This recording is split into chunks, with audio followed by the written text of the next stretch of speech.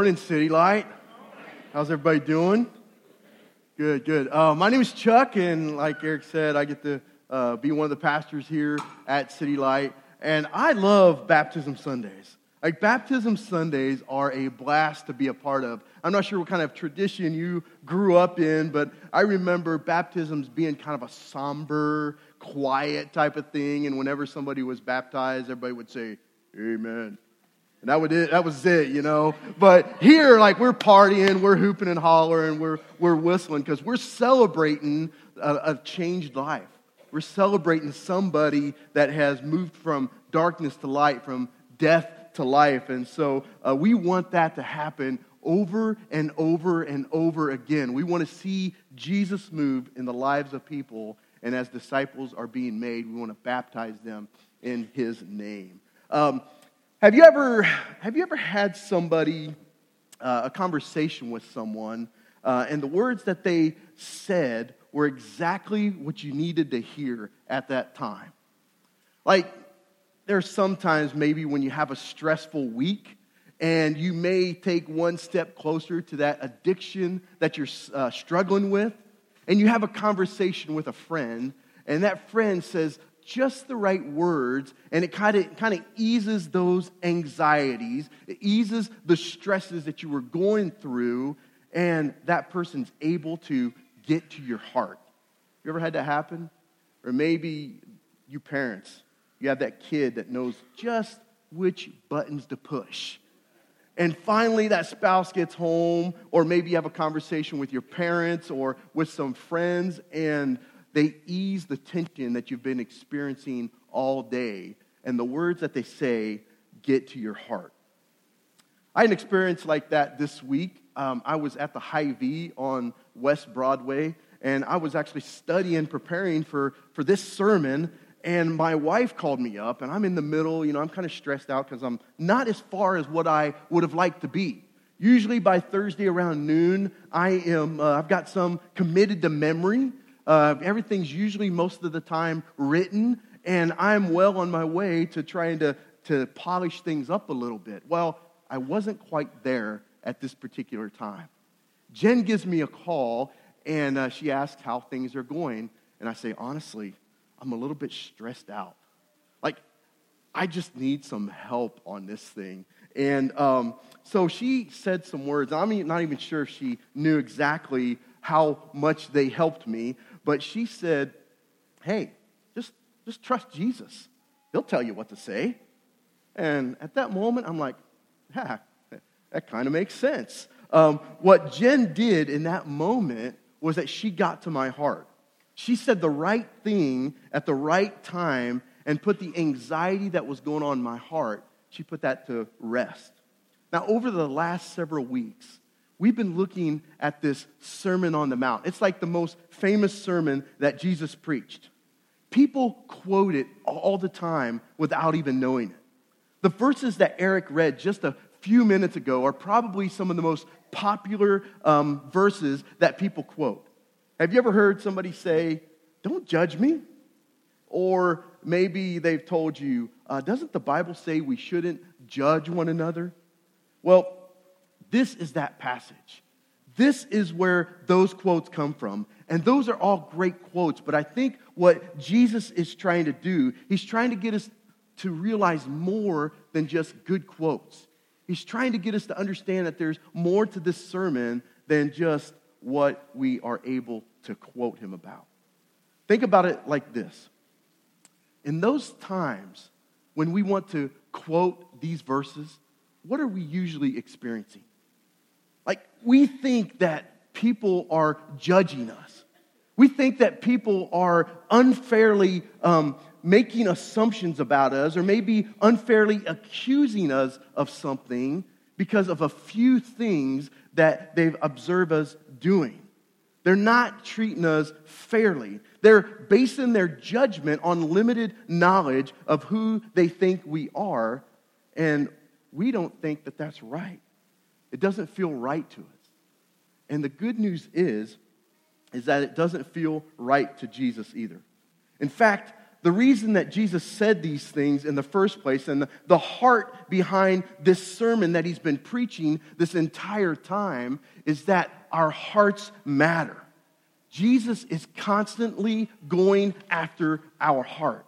These words from Matthew chapter 7, they're another look into what life is like that Jesus is building in the kingdom.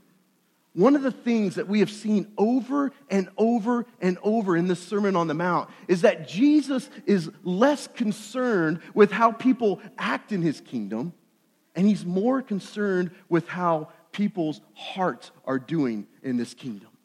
He's more concerned with the heart. He's after the hearts as he's preaching this sermon over 2,000 years ago, and he's after our hearts today. If there's one thing I want you to get out of this message today, it's that Jesus is after your heart. Jesus he's telling us that as he's building this kingdom, that our hearts matter. And I want to break it down to us, and we're going to pick it up in verse number 1 and 2. The first point is our hearts matter, so don't judge. All right? Our hearts matter, so don't judge. Verse number 1 says, "Judge not, that you be not judged. For with the judgment you pronounce, you will be judged, and with the measure you use, it will be measured to you." So, what is Jesus talking about in these first two verses? Is he saying that we shouldn't make any judgments at all?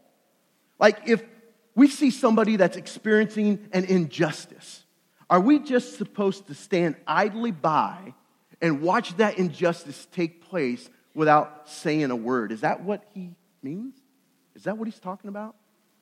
What if we see somebody, or we know that somebody's about to make a decision that's going to ruin the rest of their life? Are we just supposed to give them a hall pass? We're not supposed to judge, right? Is that what Jesus is going after? Are we just supposed to play nice and not make any waves or make any trouble or cause any rifts with anyone? I don't think that's what Jesus is talking about. Jesus is pointing out a very specific crowd here. There's this group of people called the Pharisees. And the Pharisees, what they intended to do is they took a little bitty truth from the Bible and they expounded on it. They added a bunch of rules to it. Jesus has this group of people in mind. These legalistic, rule-following Pharisees. And he's pointing right at them when he's saying, "Judge not, lest you be judged." They took the truth of the Bible and added to it.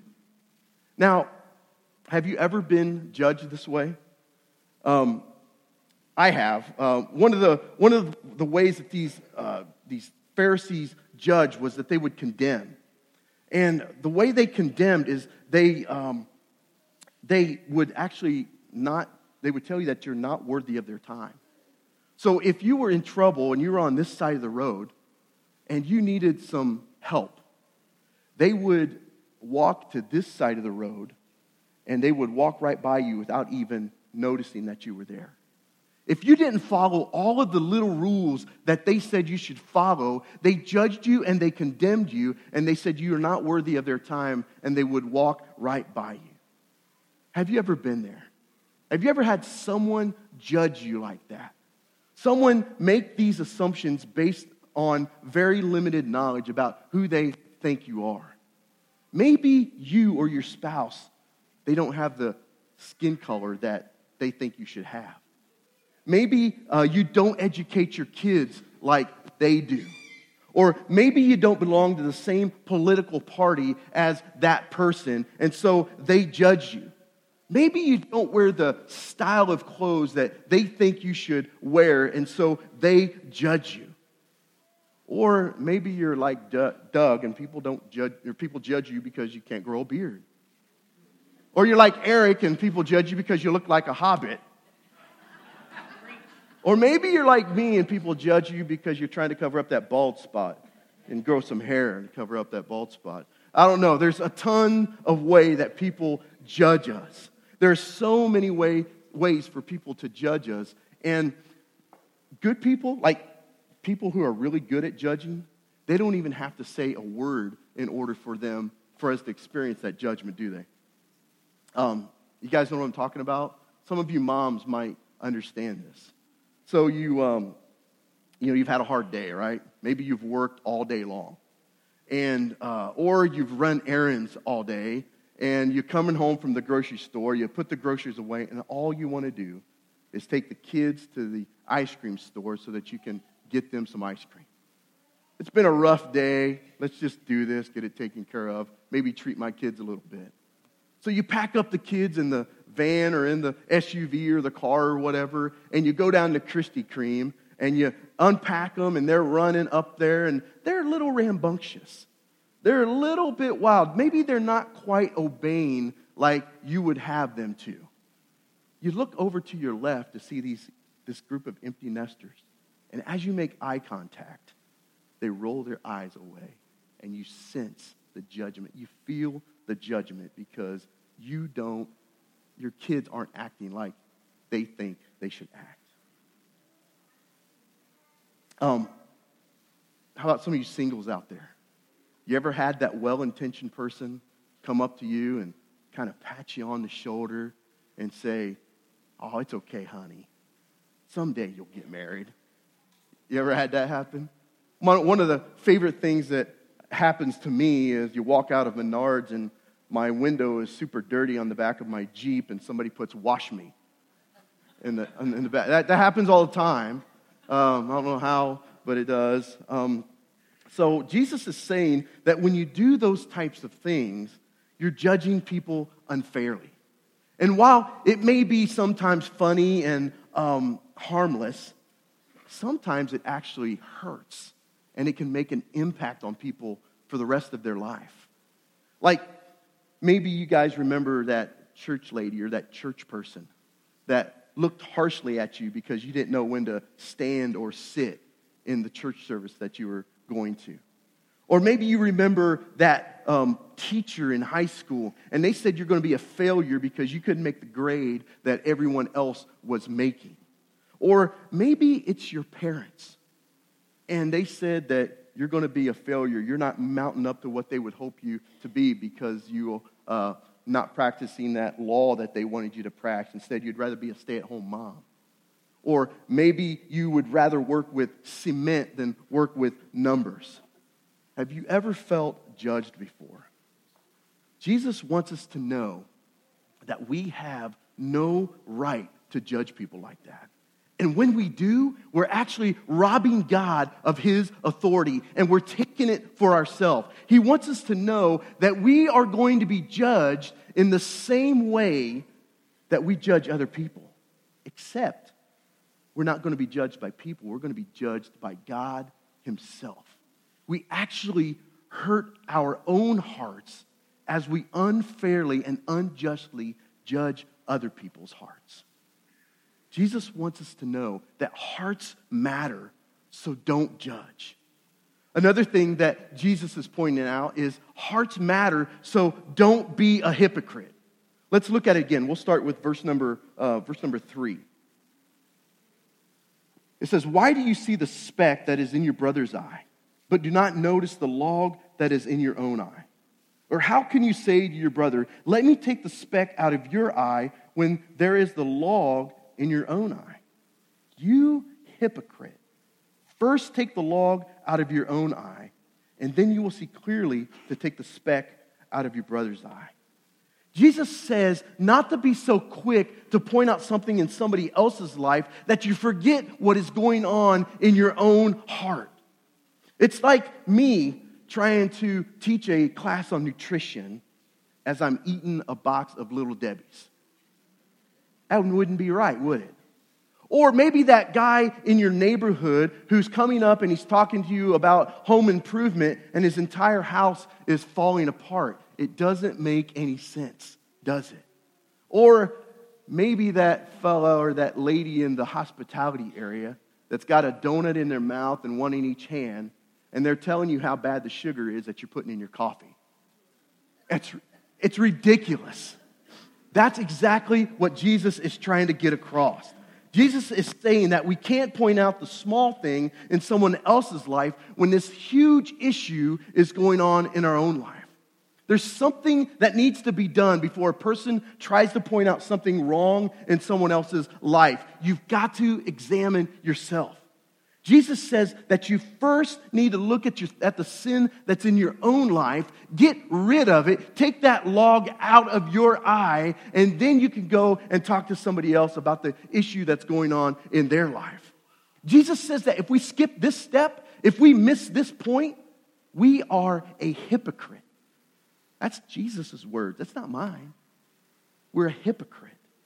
Imagine how much this one nugget of truth could help us if we would just seek to obey it. Imagine with me, spouses, if you took that log that was in your own eye, if you worked to get that log out of your own eye before you looked at the speck that was in your spouse's eye. Like, imagine with me if we applied this at work. You know that coworker that always gets on our nerves, or that boss that knows how to push all the buttons that we have? Imagine if we removed the log from our eye before we reached for the speck that is in theirs. What about you, parents? What if you put this rule, this idea, this principle that Jesus is teaching into practice? We have a daughter whose name is Brittany. And she's 25 years old. A few years ago, she moved from Omaha to Lincoln to help plant a church there called City Light, Lincoln. And it's really close to the UNL campus. Well, before she moved, there was something that happened to her car. And I can't remember exactly what it was, but she needed to borrow our car for a little bit. And I gave her the keys to a car that I thought way too much of. Guess what happened? Exactly. You know what happened? She got in a little fender bender as she was in a parking lot on her way to worship Jesus with her friends. So it's not like Brittany was out partying. It's not like she was being irresponsible and she wrecked my car. That's not what happened. She was in a parking lot and there was a really tight spot that she was trying to get into, and the side of my car tapped the front bumper of this other car, scratched it a little bit, scratched up my car, and caused a little bit of damage.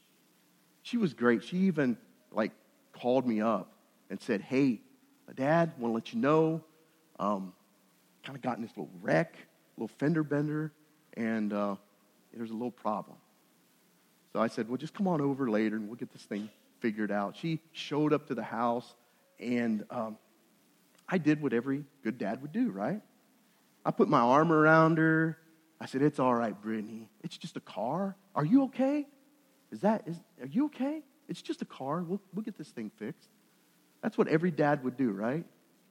That's not what I did. I actually flipped out a little bit, and I'm like, "Are you sure that's the way you actually wrecked my car?" I got a little bit, I didn't believe that's the way. It's too good to be true. Your daughter doesn't, wreck the car when she's in the parking lot going to a worship service. That's not what happens. It had to be something sinister, right? She had to be doing something sinister because she messed up my car. Well, I had this huge log in my eye. This car was way too important for me to be involved with, right? I valued this car. This log that was in my eye was the fact that I valued this car more than I valued the relationship to my daughter. Now, was Brittany a little bit careless? Yeah, a little bit. I mean, could she have maybe made a little bit better of a judgment call and realized that parking spot was a little bit too tight before she actually went into it? Yeah, she probably could have. But those things, they're itty-bitty specks when you look at the log that was in my eye. City Light, when we realize that the first step is to remove the log that is in our eye before we try to help somebody else out in their life, I think we'll get along better with one another.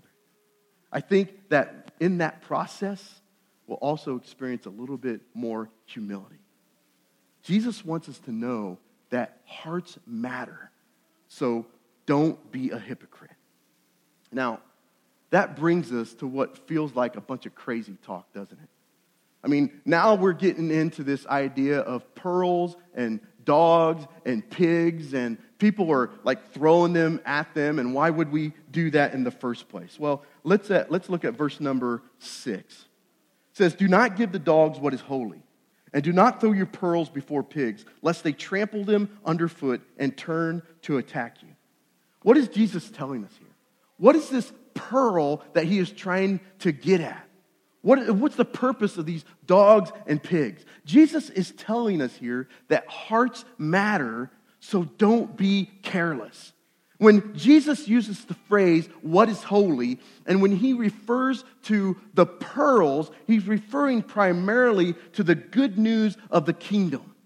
Jesus uses this same comparison a little bit later in Matthew chapter 13, verse 45. Let me show it to you.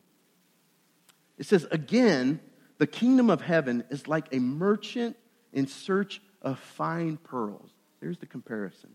"Who, on finding one pearl of great value, went and sold all that he had and bought it." Jesus is telling this crowd that this message that he is preaching about this kingdom is different. It's holy. It's valuable. It has a ton of worth. He goes on to tell us what seems to be obvious, that dogs don't value anything and pigs have no idea of the price of pearls, and they don't value them either. They don't regard them as precious. So don't waste these precious jewels on any of these dirty animals. So this message that Jesus is talking about, he's saying that it's precious and don't waste it. I don't think we need to be shy in sharing this good news about the kingdom. But we also need to understand that if someone is argumentative, or maybe they're antagonistic to this message that Jesus has given us about the kingdom, just move on. This message is so precious, so be careful about who you share it with. Hearts matter, so don't be careless. Now, these verses, they seem pretty straightforward, don't they? They seem like pretty obvious what Jesus is trying to get us to think about. But as I saw these things, I couldn't help but think of this huge responsibility that I was beginning to feel. I felt like these things were a big responsibility on my shoulder. What if I slip up and judge? What if I point something out in someone else's life before I actually deal with some stuff that's going on in my life? How is that going to work out? How do I know how someone's going to respond to the kingdom? I mean, how is that going to be my responsibility? How is that something that I'm going to figure out? It felt more like a burden to carry than a jewel to cherish. It seemed like this news about the kingdom is getting more complex, more heavy. And it's beginning to feel like it's more like bad news than it is good news. All right, City Light, I love you guys. Go home. You guys have a great day. Go in peace. No. Obviously, I thought I might get a little bit more of a laugh out of that, but it was actually funnier in my head. If that's what Jesus is saying, then he's contradicting everything that we know him to be, isn't he? Because Jesus did exactly what verse 6 tells us not to do. Jesus Christ, he's the greatest treasure of his Father. And he was offered to us. He was given to us. Jesus Christ is the greatest pearl, the most precious pearl that we could ever lay our eyes on. He is the greatest treasure that we could ever seek after. He was beaten. His flesh was torn from his body. Blood flowed from his side. This rare pearl, he was nailed to a cross. And he nailed to a cross that we should have died on. And what did his disciples do? They walked away. They did exactly what we would have done if we were there. They walked away and they betrayed him. They turned their back on him. They trampled this precious jewel under their feet as if it had no value. Jesus felt that betrayal from his friends. And in the midst of feeling that betrayal, his Father went silent, because we know that as he hung on the cross, he screamed, my God, why have you forsaken me?" This uncommon jewel was buried in a borrowed tomb. And 3 days later, he rose from the dead to show that he's not only precious and valuable, but that he's as uncommon and distinct as this kingdom that he's preaching about. He's exactly who he said he is.